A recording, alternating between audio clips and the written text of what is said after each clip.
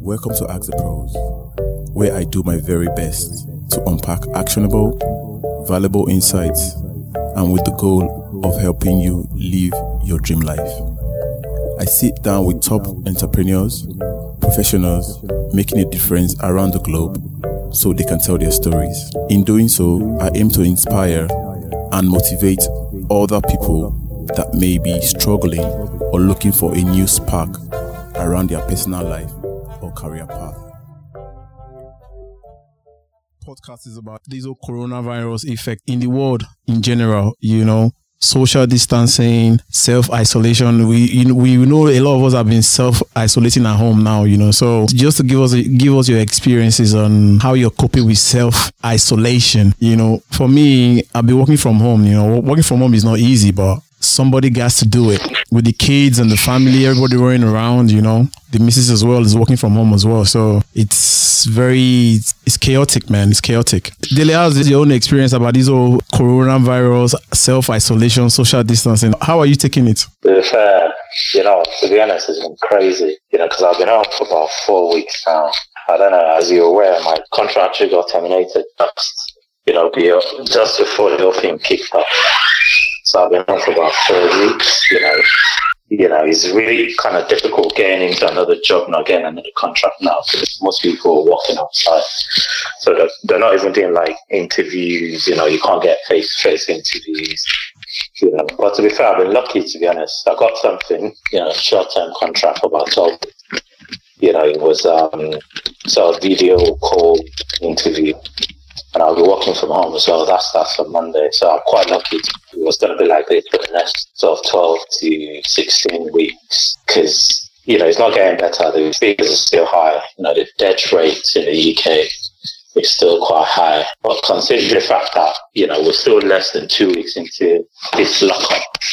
So hopefully, after 2 weeks going into the third, the figures should start dropping. Hopefully, that's what they're saying. But no one knows. To be honest, I think it's really everyone, really affecting everyone, job-wise, financially, we'll see how it goes. What sector are you in, Dilly?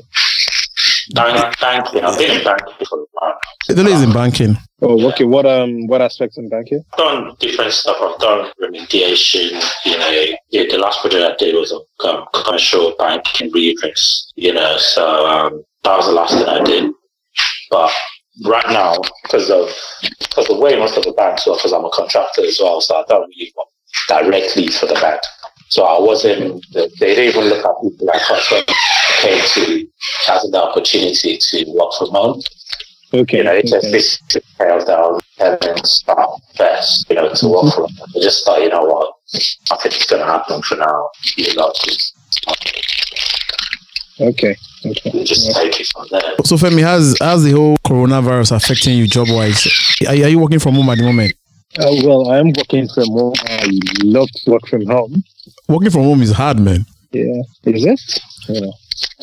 We had our second baby when I think we were both working from home, myself and my wife. So you probably understand why I said I like it.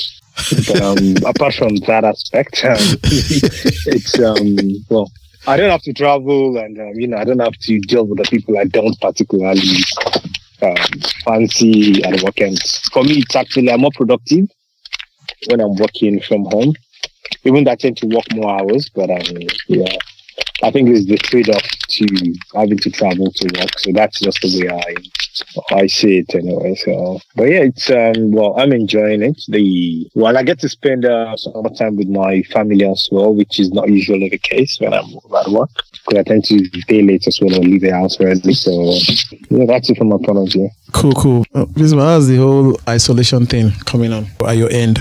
Well, what can I say? It hasn't really affected me that much because I was just in the process of launching a new startup when this whole corona crisis started. I've been working on that, and most of the dealings I'm doing is more, I think things are a bit faster now because most of the back-end work is more admin based, and I'm getting my request sent around this. It's been going really well. One thing I've identified, I'm in the health and social care sector. Yep. So I'm trying to shape out a project a program to see how my organization can contribute in dealing with crisis, basically. So by next week, myself and my consultants will be launching a package, to support those families that have been affected by COVID-19, particularly those that are suffering from loss and separation. We are trying to set up a sort of program of work to help them maintain their finances, to see what other services we can suppose them to. Because obviously there'll be families that will be struggling financially, struggling with housing, struggling with the psychological trauma that comes with crisis like this. So we are really trying to shape out some products from my organization to see how we can help our community. So yeah, that has really been keeping me busy, and my thoughts and heart go to families that have been affected. I think one way or the other, I've stopped watching the news now, because it just raise the anxiety level when the numbers keep coming in as if you are counting coins, you see. Yeah. These lives are really going. It's scary, to be honest. Yes, it's crazy. Yeah. It's crazy. I think, yeah. Yeah. I think it's easier to digest because there's no one I know that has been directly impacted by this whole corona thing. But, it's not very far away from any of us. That's why I think it's important for us to see how best we can contribute so we don't become part of the pressure that the NHS is facing. Yeah, that's how it has been for me, really. Peace, man. How are we going to get on your program? Because I think I might need it as well. Oh, that would be really helpful. What's on at the moment? I'm going to CQC licensing, to get my license, so that will enable me to provide care and support to vulnerable families, especially the older people in my community. However, because this work is more like crisis intervention, it is not a regulated activity. So we are going to launch that by next week, and I'm hoping to have funding from National Lottery Fund. So you can, as soon as we hit the ground running now, it would be nice to have you in, but there are other things we are trying to put in place in terms of how we can access personal protective equipment. Okay. Because we need to go into homes where people are quarantined, because the last thing they want to think about is their bills. People got mortgage to pay, they got to pay on the phone bill to pay, atmosphere like that be the list of their priorities. So we don't want the bills to pile up so that it become unmanageable. So we want to give that intervention where we can speak to all these stakeholders, like utility companies, the mortgage provider, housing association, and see if we can put a mechanism in place to hold on their bills whilst, they are dealing with the crisis. Yeah, so that's actually good. And there's something like that in place already. Like most of these guys could actually just go online and take payment holidays, on the mortgages, and like gas bill, electricity, even loans and credit card payments and things like that. So they could take 3 months. I think they can take 3 months payment holidays. And even if you open into HMRC as well, all allow this 3 months sort of payment gap, because they all understand what sort of effects it's having on everyone. Because a lot of people have lost their jobs. Some people have had their hours reduced. Some people have had to take a pay cut as well. So I think it's really good. A lot of people don't know all this stuff, but what you're doing is great, because basically you're letting people know that all this stuff is sort of out there for them, in case they need help. I think the thing. Yeah, go ahead. Sorry, please, if I can ask. So how do you make money from that? Yeah. Well, this part of the business, I just had to sort of cut it out from my main business. My main business is providing care packages for older people in their home and supplying care to care homes and sorry, I didn't hear that. I didn't hear that. Okay, my main business, which is not a charitable business, is providing carers to care homes, providing support to nurses to hospitals, right? And also working with some people don't want to go to care home, so they want their care to be provided to them at home. That's what we call domiciliary or living in care. So it is my role to go in and do an assessment and see what area of care they need and provide a support worker to help them meet their everyday needs, so their living standard doesn't depreciate as a result of their situation. But in terms of the corona COVID-19 intervention work that I'm piloting, there isn't is not for profit. It's more like just giving back and helping families that are in crisis. Yeah. Okay. Yeah. You know, I'm a social worker, and I've been to the health and social care industry for quite a long time. So it's always been something that I enjoy doing, just going out, reaching out to people. So I've just got to where, you know, I can still do what I enjoy and make a business out of it. You know, so yeah, that's it, yeah. So in terms of my clients, the local authority, NHS, I'm a typical kind of client, some private individuals that want to buy care packages for their family members. It's a rewarding program, to be honest.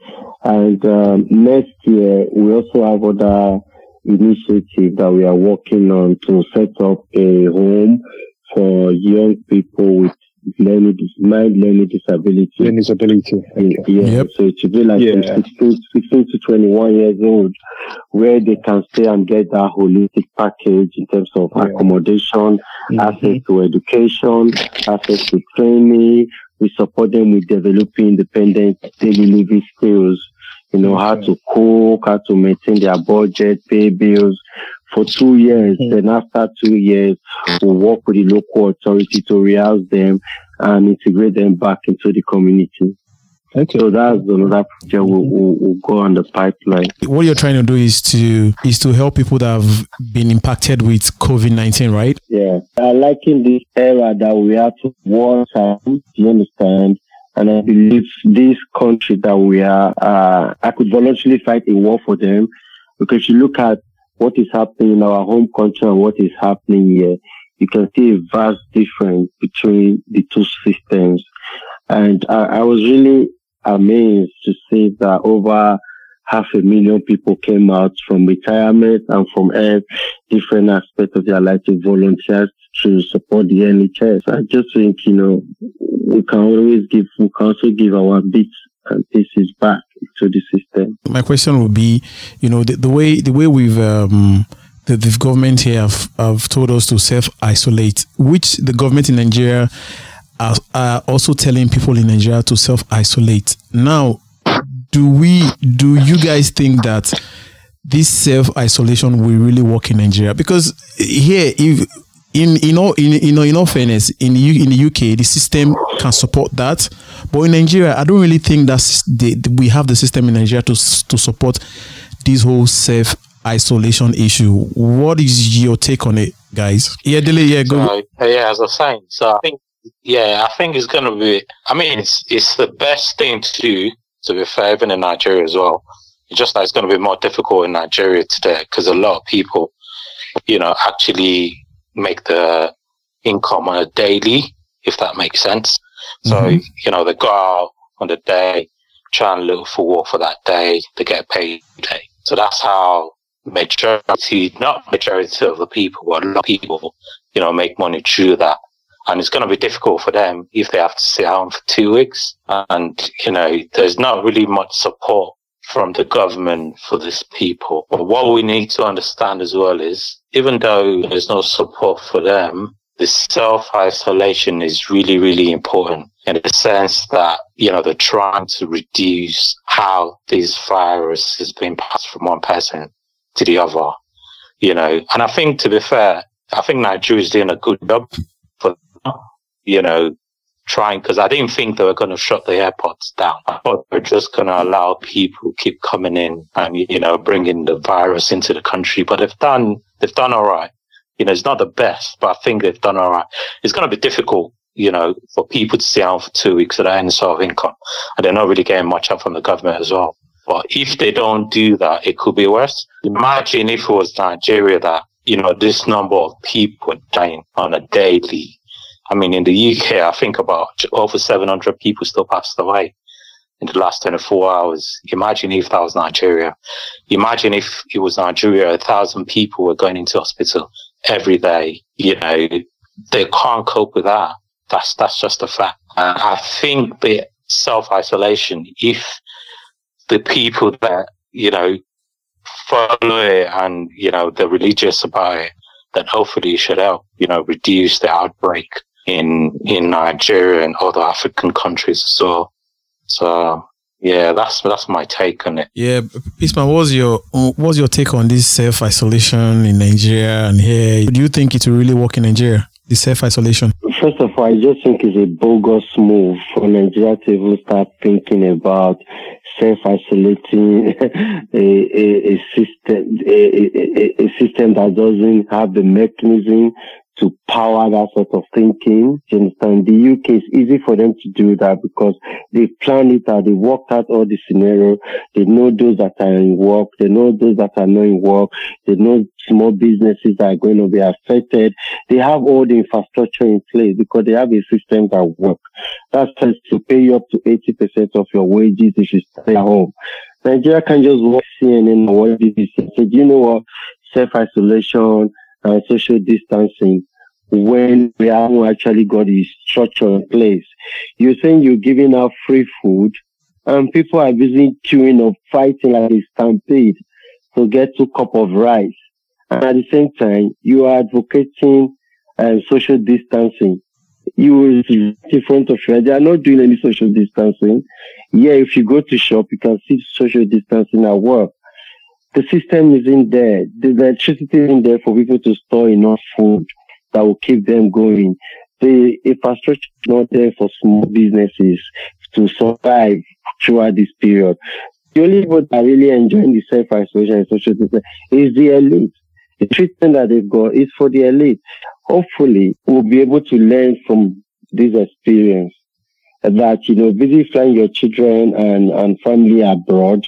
One day there will be no abroad to go to, and then you have to live by your own, live and get your own karma. That's what I believe is happening right now. I'm not a big fan of churches. Why? I think this is the point where the church is supposed to come forward, and I believe churches in Nigeria are far richer than the country itself. It's hard to have come forward, open up the churches, use those places as a refuge for members, for those that haven't got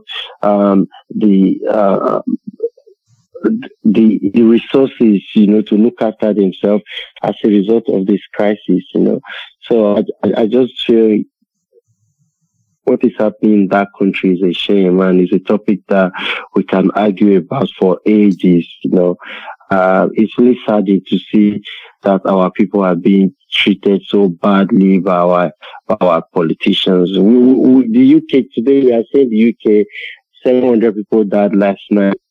How do we really get our statistics from Nigeria? How do you know? The only people that are diagnosed with this illness are Atiko's son, Chief of General Staff, but they've went a lot, but the poor people are not being diagnosed. They're not being talked about because they are irrelevant. And that's the system we face. Many of them might be inside the house, dying off from this disease. We really need to look at what works for us. We cannot just be acting like a muppet, basically. Because the Western world is doing this, we jump into it and do it. We first of all need to assess our own capabilities before making. I don't think it was a proper thoughtful process, to be honest. What do you suggest they should have done then? Pardon? Yeah, what do you suggest they should have? Yeah, what do you suggest the Nigerian government would have done? Well, the thing is, if not self-isolation, if not social distancing, which is what is it they would have done at this point in time?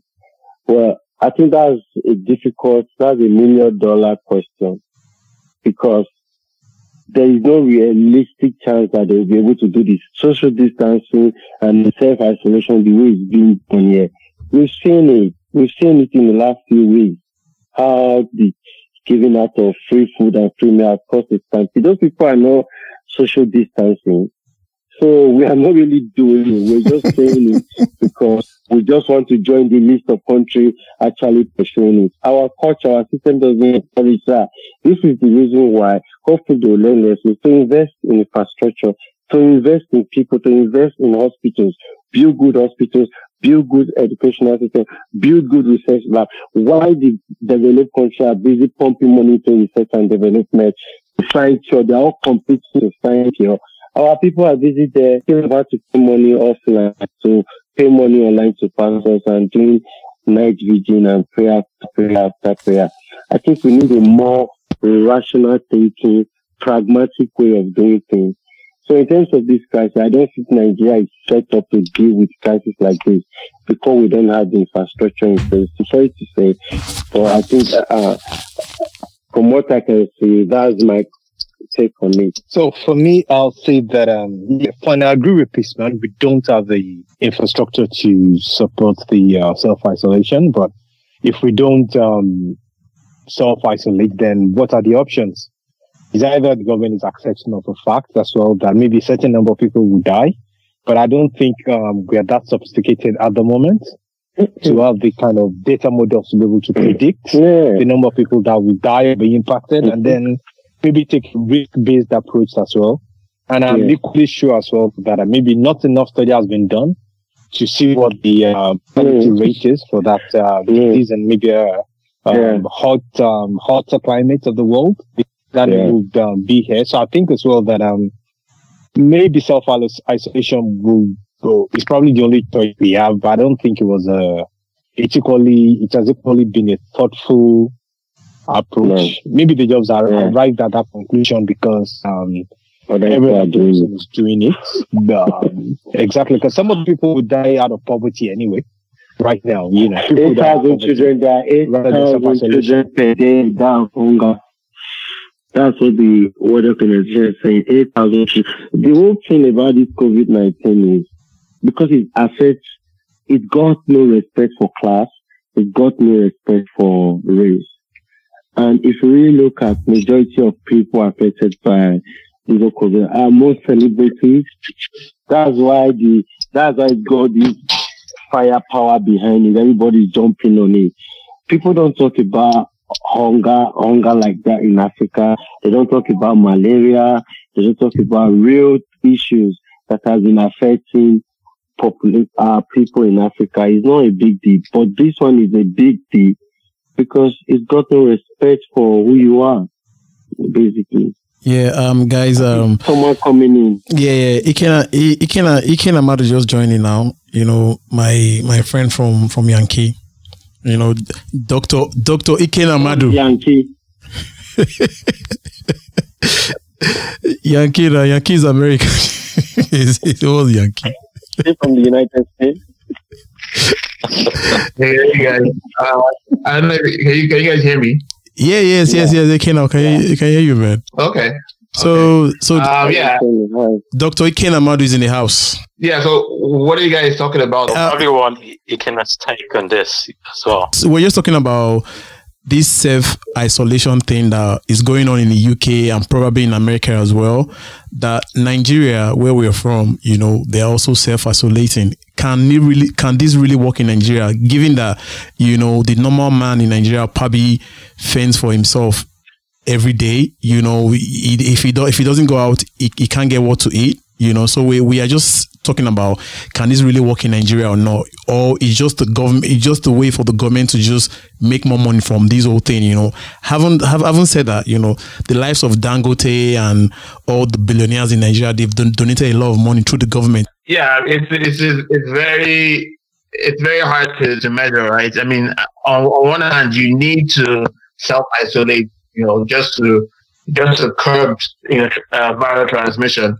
But on the other hand, right, these are Western ways with Western infrastructure, with Western, things, to your point, an average Nigerian needs to go out and hustle, right? Yes. So the food they can eat tomorrow is dependent on the activity that you carried out, either last week or, a couple of days before, and that comes the need for the government to step in and support the citizens with food, like just the basic necessities, But we've been living in Nigeria all this while. The basic necessities have never been basic, right? So now you have a virus that is not only threatening.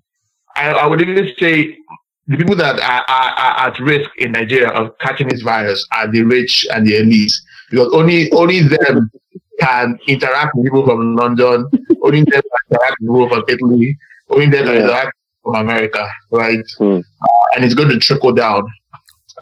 So I mean, they have some skin in the game in terms of participating to reduce the transmission. But to your point, it's a very hard thing to do and a hard thing to implement in Nigeria just because of how our daily bread is structured. So but it's needed. It's needed. There's no way this stuff will end if we all don't participate in this self-isolation. But if we participate, if my community is doing it and the neighbors next door are not doing it, then it's a waste of time, because the neighbors next door will now come and infect the people that have been at home for the last 2 or 3 weeks, and then the cycle starts all over again. I think it's very hard to achieve, because I saw a video on Instagram today, one of these musicians in Afrobeat guys in Nigeria, sharing food to people, and they were all together, struggling for food and trying to grab him and all that. How okay, for instance, if someone in that group has got this coronavirus, he or she would definitely pass it on. It's hard, and these guys in Nigeria, they think this thing is for likes. It's for likes, and how many videos they pour out. See people seeing them sharing food and money, would probably give them more likes. It is not a joke. It is real. But who are you to blame then? People going out to search to grab food, or person giving out the food in light of this isolation thing. That's the thing. What we need to understand here, in Western developed world, they have provision for someone that is unemployed to be able to eat. They have provision for the old to be able to get support, to get food, to get water, to get light. They have support for pregnant women. They have support for those that just had babies. They have support for families that don't have a job. They can keep the roof over your head for as long as you can. It's a safe net. This system is already there. So it's easy for them to move it around to make it work. Yeah. But we haven't got that. So we just kind of like jumping into the bandwagon because everyone else is doing it. We have these systems in place, and they're not even enough to support what's going on right now. So can you imagine back home? If you look at Italy, Italy's advanced in terms of healthcare. If you look at countries that actually were shook by China. China is a beast when it comes to, you saw them building hospitals in 6 days and, building infrastructure, but they were still impacted. So can you imagine us that we have, our house back home that we don't even have let's even talk about, healthcare. We don't even have power, right? We don't have the data, the information, the data. How many people are unemployed? How many people got complex medical needs or underlying medical needs in Nigeria? Who are the most vulnerable? We don't have that information. We don't have it. Then we start pretending as if we are like, the Prime Minister wrote a letter to all old people with underlying medical needs. They were able to get their name, get their address, and he sent a letter to all of them, advising them the reason why they should follow the government guidance for their outfit. We don't have that system in place. We don't have it. So if you mind me coming in. Yeah, go ahead. To be honest with you, I think, it's just because in Nigeria, a lot of people still don't understand how serious this is. Because even in the UK as well, as far back as 10 days ago, there was still a lot of people using the underground. But people, seriously, when they had the numbers of people passing away every day, because there were still people using the underground. There was still, how busy the underground is every morning. People still trying to get to work and stuff. But I think when a lot of people started passing away in the UK, it took it a bit more seriously. in Nigeria now, some people still think it's a joke, So it's really, and I do agree with you guys, we've not got the facilities in Nigeria, but I think this stuff is more than, because one thing is, once this happens to anyone, the last thing they think about is money, the last thing they think about is food. It's not a death sentence, quite all right, but it's something really serious. So I think everyone just needs to do it, because there's no point in even the United Kingdom and America doing it if Nigeria's not going to do it, because a lot of people are still going to come. Even if they'll do this stuff in Nigeria, they're just going to come here, and people, just the same way, people here, so I think for me personally, I think it's really important for everyone to take it seriously with self-isolation and all that. Yeah. You see, the thing about this self-isolation thing and the government policy, there's a reason for it. If you look at the government broadcast every day, there's a chart where they put the worst case scenario, how much the NHS can take. The whole point of it is to help reduce the scale, because the government is taking a herd immunity approach. I'm sure Ikenna will tell us more about that, right? If everybody become infected at the same time, the aim is to get 60% of the population to go through it, to be infected by this virus. We don't know. But they want to control how it's going to happen so that the NHS will be able to cater for the need. Because if too many people get it at the same time, the NHS will be too pressured to look after those people. That's why they're saying maintain the social distance so that the rate of infection will reduce, so that the hospitals can handle it. And there's also a strategy to come out of the plan as well. Before the government announced it, the government announced series of packages for its citizens. But when I was listening to Nigeria's announcement, it was nothing for the citizens. They say stay at home, there is no all of the causing chaos. The people are going to listen to you. It's between coronavirus and to feed your children, all of you die in that room in it. And passengers or look face me and face you system, you'll be forced to go out. So you have to get the balance. What do I do? Should I say I'm not sick? I've got nothing to feed my children. People are faced with that situation every day. And this is the thing about our country. Why is it that the churches are far, far richer than the country? This is the time they should show that charitable cause. Look at all the system we have here. There are online courses where children can access courses, access teaching that used to be charged. Now they are all free because they want to give back. The electricity companies, they are giving free. Like, for now, just have it. Everybody is putting their bits in. That's a good way to support the country. But if you look at the rich are just transferring money between their savings accounts and current accounts. And they're putting it there in the media. They're giving 1 billion, 2 billion, but no one is saying it. So the question, why is it that these billions are coming out? Why can't the same rich? Why hasn't they put that billion into their local hospital and said, you know what? I'm giving this to this hospital because our people are dying every day from malaria. So the hypocrisy in our country is on a scale I've never seen before. So, Pisman, you mentioned churches twice now. I think I would like to make a comment on that point, actually. I don't think it's the function of the church. Well, maybe it's part of the functions of the church to do charitable activities, but I don't think we should necessarily be calling them out at this time for them to do anything. It is solely the responsibility of the government to put infrastructure in place to ensure that the safety net and the social well-being of the people is very paramount to them. So I don't think it's fair or necessarily fair to maybe call out the church and say maybe they're richer than the country or whatever. I agree they should be doing something. They might be doing, and maybe it's not really clear to us, or maybe they're not even doing, but it is solely the responsibility of the government to be accountable for those things, and that's where the buck should stop, and not, I don't think the church should share so much of it. Well, it's a government for the people by the people. Well, yeah. We are all part of but like I said, the same way it's hard to implement, these lockdowns, in Nigeria. I think we also have to factor in the importance of how people place religion over anything. I think that's what he's trying to right? Because there are people that were congregating because, their churches told them that, they're going to rain down, hellfire blessings that will cure people, and then obviously the ultimate thing is to tithe, right? To tithe towards that.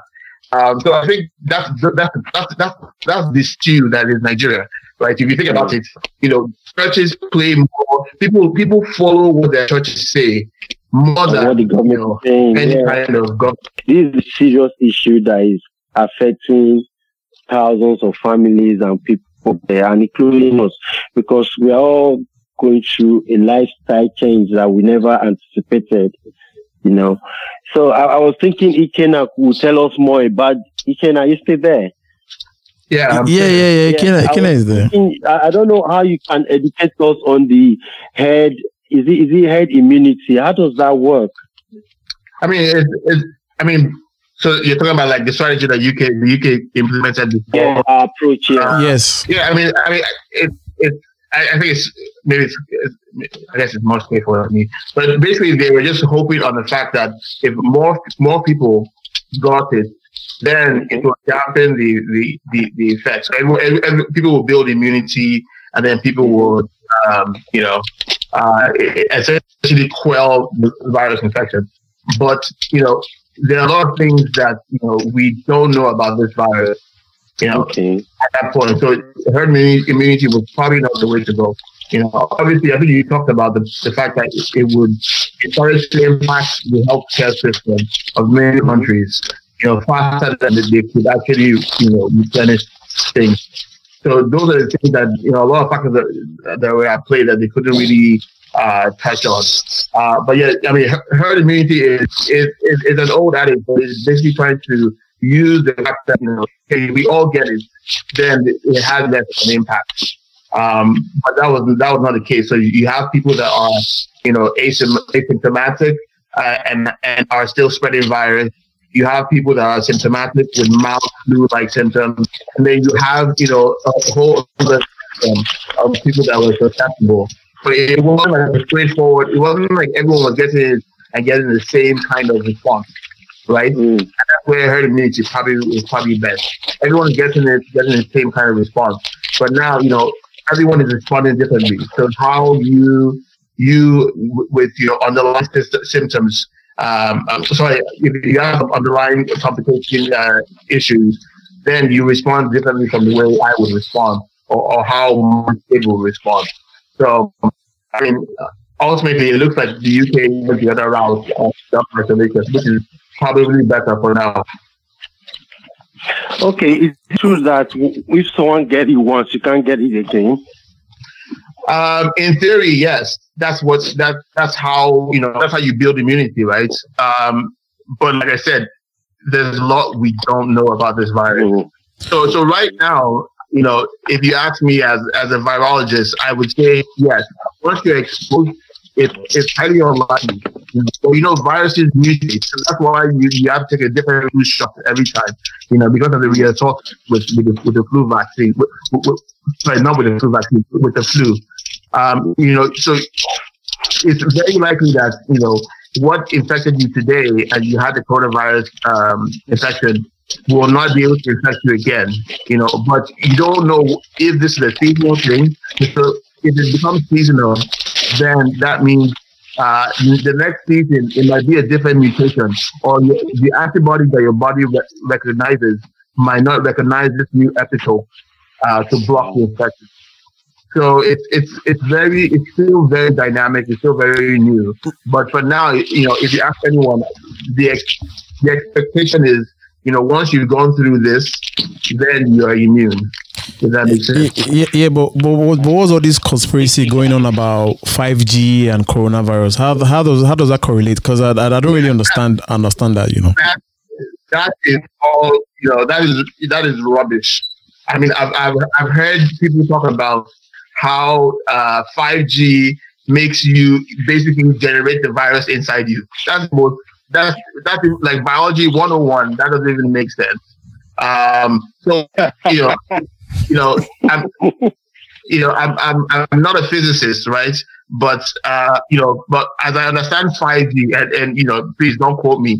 5G is more about microwave, So, and then there are people are talking about radiation, which is very different. You have ionized radiation, which is the one that they use in bombs, gamma rays, and things like that. That actually, you need a shield to protect you from, But 5G is only just microwave. So, if you use a microwave, then you are probably, if that's based on your logic, you should be cooking a virus right now inside you, So that's really, I don't even like to entertain that, because that literally makes no sense. And then Nigeria has no 5G. So how is the virus spreading there? Yeah. We don't have 5G in Nigeria. It's true. It doesn't match up, right? If you're scared of 5G, then you'd be scared of 4G. Because the microwave, right? 5G and 4G are not that. The only difference is 5G allows you to package more data better and allows you to get more faster information. And this is just me, my layman terms, and I'm not someone that's more technically, more technically can probably come online and do that. But like I said, the difference is microwaves versus ionizing radiation. Ionizing radiation is what you don't want. 5G does not produce ionizing radiation, right? So everybody else can read, and like I said, if they feel fear, what's going to kill us COVID is not the virus; it's just the fear factor it generates. And people are feeding off that fear. Let me put a spin on that as well. Okay. So the basis of this whole 5G issue, really, I think you've actually summarized it in saying that if you're scared of 5G, then you should look at the impact of 4G as well, which has been next to minimal. Will it have effects? Yes, it might have certain effects that are probably not known at the moment, but 4G has not been proven to have anything. And definitely one of the effects will not be COVID-19. But the actual genesis of this issue is as a result of Huawei's prominence in actually 5G market. If you look at the genesis of this, you'll be surprised that actually started maybe from the West or whatever. Because normally Ericsson would be the one, Ericsson as a company, a Swedish company, and maybe all the US firms will be the ones to actually pilot maybe the 5G network to Africa, UK, etc. And you could see that even Trump did not want Britain to actually get Huawei on board the 5G network. So I'm sure, or I suspect strongly, that those big companies are the ones behind that news or the propaganda, whatever you want to call it. This is as I understand it. Huawei was more an issue of national security, right? So you can't have, a government-backed operation, being the pipeline for every information flow, for non-civilians and people that are in government, right? Yes, in some ways, I'm sure America wanted to protect the 5G business or whatever business Huawei is for American companies. But I think at the core of the disruption of Huawei's operations is national security. But, like I said, I don't like to dig too deep into conspiracies, but that's what I remember it as. Yeah, well, that is part of it. And I am almost certain that that's the basis. And what this will boil down to is that maybe Ericsson's 5G is better than or superior to Huawei's 5G. That's what's going to be, because if you look at the genesis of all these things, I don't think 5G has been piloted in Wuhan, where so I mean, 5G is in London. I mean, if you have T-Mobile, if you've driven through London, you've probably, if you have a 5G capable, capable phone, then you probably tap into that network. And lo and behold, you haven't caught the virus yet. Exactly. Let people understand that 5G has been around. Though it's not like we don't have a closed system in terms of 5G, but 5G has been around at least a year or two. Yeah, so, I know. Yeah, and it's in Nigeria as well. Maybe not in exactly wide installation, but the capabilities there. Exactly. At the moment, I know MTN does. I have a friend that works there. In fact, that actually we discussed this. I think November, October of last year, when they did some sort of presentation that I watched on YouTube on the capabilities of 5G in Nigeria, and they were actually ready to launch and pilot for private organizations, using maybe healthcare, etc., doing all those kind of things. So it's there already. Maybe not really available, but it's not going to. It's not a closed system as of yet. But there are pockets of places, especially large cities. So, basic argument that people spread around, you would think London will be the epicenter of this COVID virus. Exactly. Or you would think London or where I am. You think because Seattle definitely has 5G coverage, So you would think this place would be the epicenter. It is, but it's not like people are not falling and dying, So it's just conspiracy. Speaking of saying that, I was going to ask, is it true that some people can actually go through the whole life cycle of getting this virus without even knowing? Yeah, with having zero symptoms. Yes, it's now what we know is people can actually be infected and not know that they're infectious, and not have any kind of popular symptoms like the cold or the flu related symptoms. And then people will go around and just like I'm having this conversation with you, I'm talking to you, and if you were in person, everyone generates micro droplets, right? And these micro droplets are laden with virus. So these guys are going around talking to people, not knowing that they're just every normal conversation generates. So you're not knowing that you're spreading the virus. So you're essentially a carrier, but you're like a Trojan horse. Does that make sense? I always have to right? You just don't know, right? You just don't know that you're like carrier, like you're the one that goes to your church or goes to your mosque, goes to your office, and is spreading this thing around because you're not infected. Yeah. And you don't have that, So that's why they want people to stay home. That's why they want people now to wear masks. Just basically, out of abundance of caution, reduce that spread. Okay, I was reading how long do you reckon this whole self-isolation would last for? Because I don't think everything is going to go back to normal after a few weeks.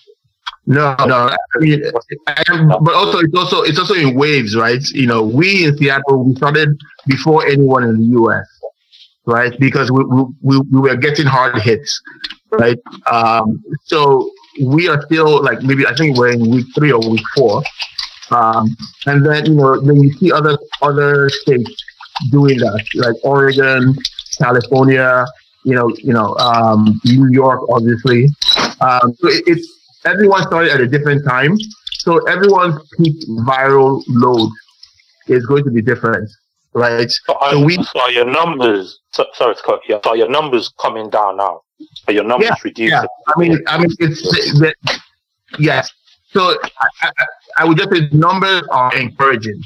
I wouldn't say that that they're falling off the cliff, but the numbers are starting to show the effect of the isolation. Okay. Yeah. So everyone is going to go through it. I mean, China did it, right? Obviously, China had to enforce, but everyone has to just do it, right? Or do it and follow that guidance to the best of that they can, because it's going to happen. It's going to peak. A lot of people, God forbid, are going to die, and but to reduce that number, we all have to kind of self-isolate for a little bit. Easier said than done, obviously, as you guys can understand. But it just has to happen. In terms of people that get infected, the number is kind of like looking for encouraging, but the number of people progressing from critical state to recovering is like 50%. Yeah, so you're saying the number of people that actually That's a critical thing. Yeah. Yeah.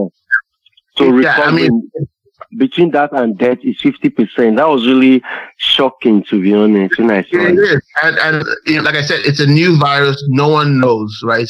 But, you know, like I said, with any kind of information, there are a lot of things that, you know, you have to take away from this. Everyone has a different genetic makeup, right? How you respond to something might be very different, right? Like I take Benadryl. I don't know if you guys know what Benadryl is. You know, so the way I respond to antihistamines, it knocks me off, right? Like I can't even it's like I'm drunk. I can't do anything. Just one pill. But when my wife takes it, she doesn't even feel anything. Yeah, it's like chloroquine as well. Chloroquine eats me like mad. Yeah, exactly. Doesn't. Bingo. You know, right? So and the way some people itch and need Piriton chloroquine, right? Yeah. I use chloroquine. It doesn't affect me. Right. Yeah. So our genetic makeup is so diverse, you know. So ultimately, you know, there's going to be a lot of data trying to match outcome. So outcome meaning you survived or you didn't survive with genetics. And that's the next phase in science. Science right now is all about taking a deep dive into what makes me different from Kes. Right. You know, why does Ikenna have skin cancer? But, you know, has been standing in the same sun with me and Kes doesn't have cancer, right? Because they're just genetic, you know, on the DNA level, we're very, very similar, but there are little tweaks that affect outcome. And that's what we need to find with this whole virus situation. Same thing with cancer. It's not just, you know, it's not just because of infectious diseases. It underlines how we respond to a lot of things. So should we all be wearing masks then? Yeah, if you're going outside and you're engaging with people, I think out of an abundance of caution, you should. It's you know, keeping that distance is good, but if you're wearing a mask, it just adds another layer of protection, which is all that they ask it. Just basically minimize what you're already minimizing. Just add more minimization on top of it, and see how far that goes. You know, if you really look at all the information right now, we're at this inflection point because now it's almost desperate. They're saying stay in your houses. If you have to be outside, stay 6 feet away. If you have to be, 6 feet away, wear a mask. I mean, it's just abundance of caution, and you cannot have enough of that because, like I said, we don't know who will respond favorably being slight cold or unfavorably being critical and almost at the risk of death. Yeah, but Ikenna, from your experience of creating vaccines, what would you think, or what would you propose would be the timeline to produce a vaccine that would combat this coronavirus thing? The numbers that I'm hearing right now are usually about maybe 15 months, so maybe like 12 to 18 months is the number people kick around, and that makes sense, right? Because you have to go through a very rigorous regulatory procedure, right? You have to first make sure this vaccine works well, in animals, right? You have to do animal studies. Then you have to then go towards, is this safe in just regular people? And then, then you start adding numbers to show efficacy. So all these require, little roadblocks, right? You go, it's like a checkpoint. You go to this checkpoint, make sure if I give animals, can it protect animals? If animals are protected, that's a really, really good, encouraging data that you want to have. And then you want to now see that, that dose, or that effective dose has any effect on healthy people, right? So you want to scale that up, see how that goes, and if that goes well, then you start, incorporating people that are afflicted to get a sense of efficacy, and that takes time.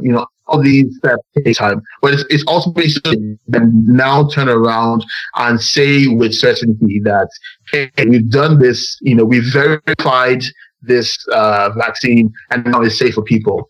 And that's all that needs to be done.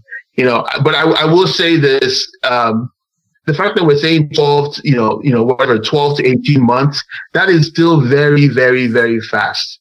So I take it a step back. So my thesis was on SARS, right? So my thesis was, characterizing SARS and how SARS gets into your body. And at that point in time, from having the sequence, we even talking about drugs, we would have been talking about years. And we didn't have the technologies that we have in place now. So now you can test for COVID. There's a 15 minutes test. There's a 45-minute test. There's a test that takes it's PCR, polymerase chain reaction, and that takes maybe 24 hours to come around.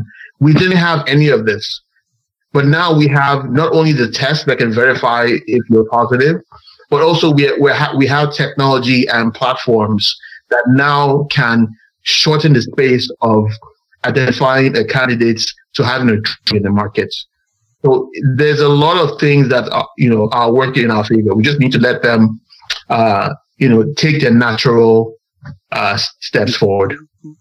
But in terms of isolation and social distancing, what would you think? How long do you think that's going to last? Because you just said we are looking at 12 to 18 months to actually maybe produce a vaccine for this. So would you suggest, or are we still going to self-isolate for a long time? Right. So yes, we're self-isolating, and yes, infections are taking place. So back to my brother's point about herd immunity. Herd immunity is still working in the background, right? People are getting infected. People are recovering. There's still some spread. We are getting. I hate to say vaccinated, but we are getting some of that protection. Some of that protection will still be in play in the background. Transmission will be down. Our impact on the healthcare system will be down. But it's all this is in play. But yes, in terms of timeline, I couldn't tell you. It just depends on what area you are or when you started. Usually, people start to see some effect occur, within a couple of weeks. So we've been doing it for a while. We're just starting to see that effect. But China had to go dark for a month and a half. So it varies. It varies from region to region. It varies on the guidance. It varies on how strict people are. Take this right. I think from a government perspective, they are looking at the economical damage because they locking people out. The entire lockdown and social distance isolation is really good for the economy. So now they have to make a balance, keeping people locked down at home and damaging the economy further. So that's where the herd immunity approach will come into play, where they identify the number of people that have gone through it, release them to go about their normal life. For instance, our Minister of Health was diagnosed about 2 weeks ago. Now he's just come out of isolation. He's back to work. Right. Yeah. But people that have gotten it, once they come off it, I think the government wants to use a system whereby you've come off it, then you can return back to work as normal and gradually reintroduce people into map it out like that. Because otherwise it's going to just damage the economy once and the recession. So I will also, because I think a lot of the discussion is really centered around Nigeria, not so much about where we are.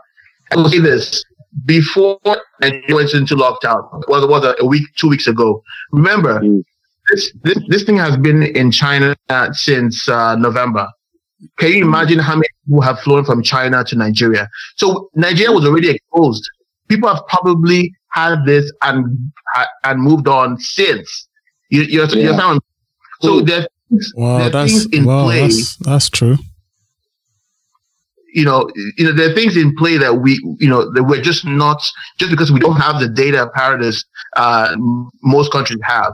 There are things in play in Nigeria that are just, for lack of better terms, saving us that we don't know because, you know, like I said, Nigeria is a very straightforward, straight corridor to China. You know, people have been going Chinese have been coming to Nigeria, you know, to help build infrastructure. There's been a lot of exchange of that virus before we actually officially started to acknowledge it.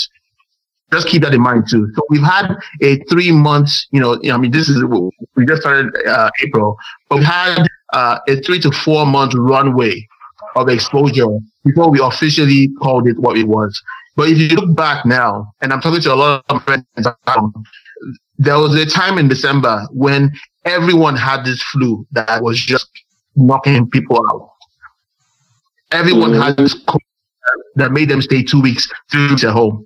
So it's very, very possible that we've been exposed long before this, and that immunity has been built. So just keep, you know, it's not a static thing. You know, it's always dynamic. There are things that happen before we start having this conversation, and there are things will happen after we've had this conversation. Yeah, it's dynamic. Yeah. Yeah. It's funny that all the people that live in Nigeria, they didn't come from China. At least most of them are from the UK. Yeah, so it's interesting. That's a new, went to China, right? The way to China didn't come with it. But I guess my point is, you know, we've probably, you know, lots of us have, you know, lots of my friends and our loved ones at home have probably been exposed to what they thought was malaria, because obviously the first and died of it. Well, yeah, hopefully not died, but hopefully not died. But you know, back home, our first bet is to treat malaria, right? That's the first thing we think about. But we don't think about, you know, virus. Even though, you know, I mean, we have Lassa fever that is also highly contagious and dangerous. But you know, we don't think about those viruses. We think about malaria. So the first thing they do is give you the malaria drugs. You know, that's a combination in terms of chloroquine and hydroxychloroquine. Yeah. So one of the questions, McKenna, is it possible that the virus was manufactured in a lab? No, impossible. You know, and I'll just say two things about that, right? So we released the sequencing for the virus, right? And you know, and I know it's not something. This is not something you just read in the magazines. But if you look at how the virus has evolved, right, you would, if you had to pick, you know, the types of receptors and the types of ways that it gains entry to your cells, a normal person wouldn't pick those routes. Does that make sense? It's just, it's so random. The mutations are so random that it's not from a computer algorithm. Okay. Does that make sense? And then the other thing I would say is, so like I said, I'm a virologist, and I've worked with viruses that are, for lack of better terms, can be used towards biodefense. There are so many other easier to make bioweapons that people are not aware of. Coronavirus is too complicated. If there are viruses that you can make in garage right now without any training, I just send you a copy of how to make it. Do you understand what I'm saying? Yeah. What? So send me a copy. No. But my point, and this is really more towards like the conspiracy theories. If you wanted to make something that was foolproof, you would not start with a complicated system. You will start with something very easy. I don't want to say the names, but you will start with things that are so easy that you can tell, you know, someone that has never been to school to make it. And that, and those viruses are also very, very, very, very,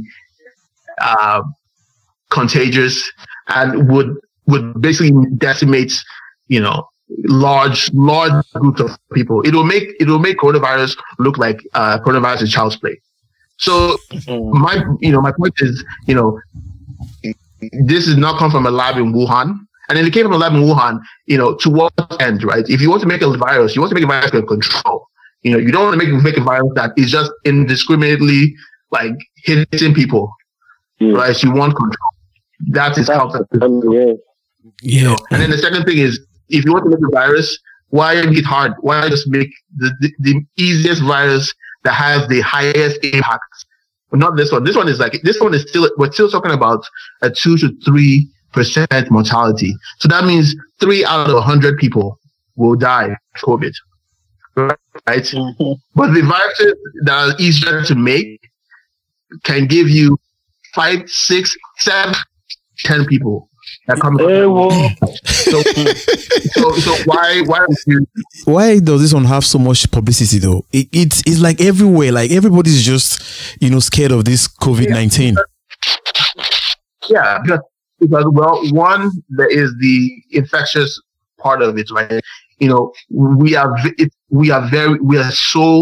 This virus highlights how connected we are as a world, right?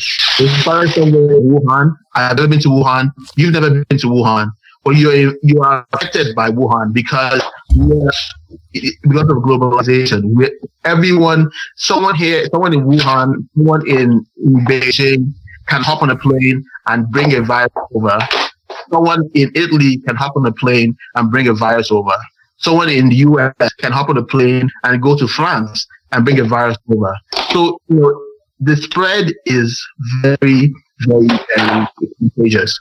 And then secondly, it's impacting the economy. So that's what makes it really, really scary, right? Yeah. You see that folks are petrified, right? Everyone is shutting down, businesses are shutting down, foundation businesses, like, where you go to eat, where people congregate to hang out, movies, what have you. The world is changing because of how we are all kind of affected by all of this.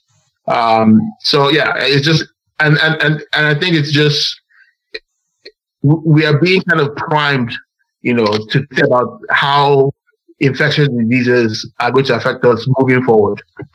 Because you have to have a global conversation for a global impact. This is more serious. This is more serious than I thought. I thought it was just going to be like a walk through the park for us. In the next couple of months, we are out of this whole COVID-19 thing. But from all I've seen, probably going to get to like September. I mean, at least in the US, we're not going to see anything, any kind of return to normal operations or any kind of normalcy until I was hearing sometime, end of May, maybe end of June, right? So basically summer, right? Kids are at home now. No one is going to school, so nothing is going to come back until sometime, towards the summer. And I think that's the best way to look at this in terms of, either conservation of resources or just, how you plan your next couple of months. Okay. So, yes, I'm here. I'm here. I'm just. Femi, Dele, are you still there? Are you still there? Yeah, I'm still here. Okay. I have a lot of questions. Okay, guys. We can. We'll definitely sit again and discuss this because it's a very long topic. Because we can't really cover. We can't really cover everything today, but moving forward, this social distancing, do you, as in, is it something that is definitely an option for everybody in the world, to engage in? Yes, I mean, I think anyone that can. I mean, a little goes a long way, but I think as many of us that can participate in this, the better. I mean, it's like I said, we are starting to realize how connected we are. So, if a place in Wuhan is affected, the world is affected. Otherwise, if we are not,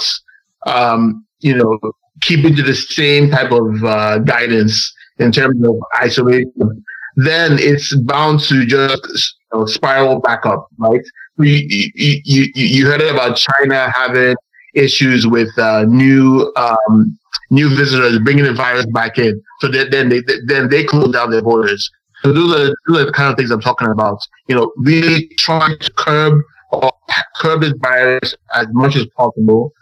so that we don't open up our homes and our borders and then see all this happen again. Okay, guys, that's cool. So at the end of the day, we just hope that this whole thing ends, and we just go back to our lives, because I don't know how you're finding the isolation, but it's not really funny over here. Yeah, I mean, to be fair, as I said earlier on, it's tough on people, but it's something we'll all have to do, because at the end of the day, we don't want to see things happening to close friends and families, and all the things we get in the news every day about a lot of people dying. There's huge numbers, so I think it's really important for all of us to just do our bit by staying back home. Because as I said, I don't think it's a time to think about you're losing out on a lot of money, you're not working and all that, but we just need to all stay put for a few weeks, and hopefully the numbers will start coming down a bit. Right, I agree. Femi, do you have any input? Well, not much. I'm just trying to stay as positive as I can. So yeah, and I'm using the time to bond with my family, because I don't get to spend a lot of time with them. So for now, I'm still kind of positive and I'm enjoying it, even though they're beginning to drive me crazy. That's similar. Anyway, guys, thanks for this. Hopefully would jump in again and see where this whole thing takes us, because it's been really crazy, man, around the world. It's been really crazy, but we just pray for the best, and hopefully this whole thing passes and we go back to our normal lives. Yeah, I'm looking forward to it. I'm sure you're tired. You're already tired at home already. You want to just move, man. Yeah, I mean, to what Femi said, it's just you don't know how much work it is to actually just stay put in the house with young kids that are essentially bouncing off the walls, right? Because they're just used to this other routine, but now they have to stay put and maybe go out every once in a while, and then you have to. Right, so there's difficult work at the same time. So there's a lot of it's a lot. So I'm looking forward to us kind of getting back to any kind of resemblance of normalcy. Okay, cool, guys. Nice one, and guys, stay safe, social distancing, and self isolation. Yeah. Yeah. Nice talking to you guys. Yeah. Yeah. Yeah. Thank you, everybody. Have a good one. Bye. Yeah. All right.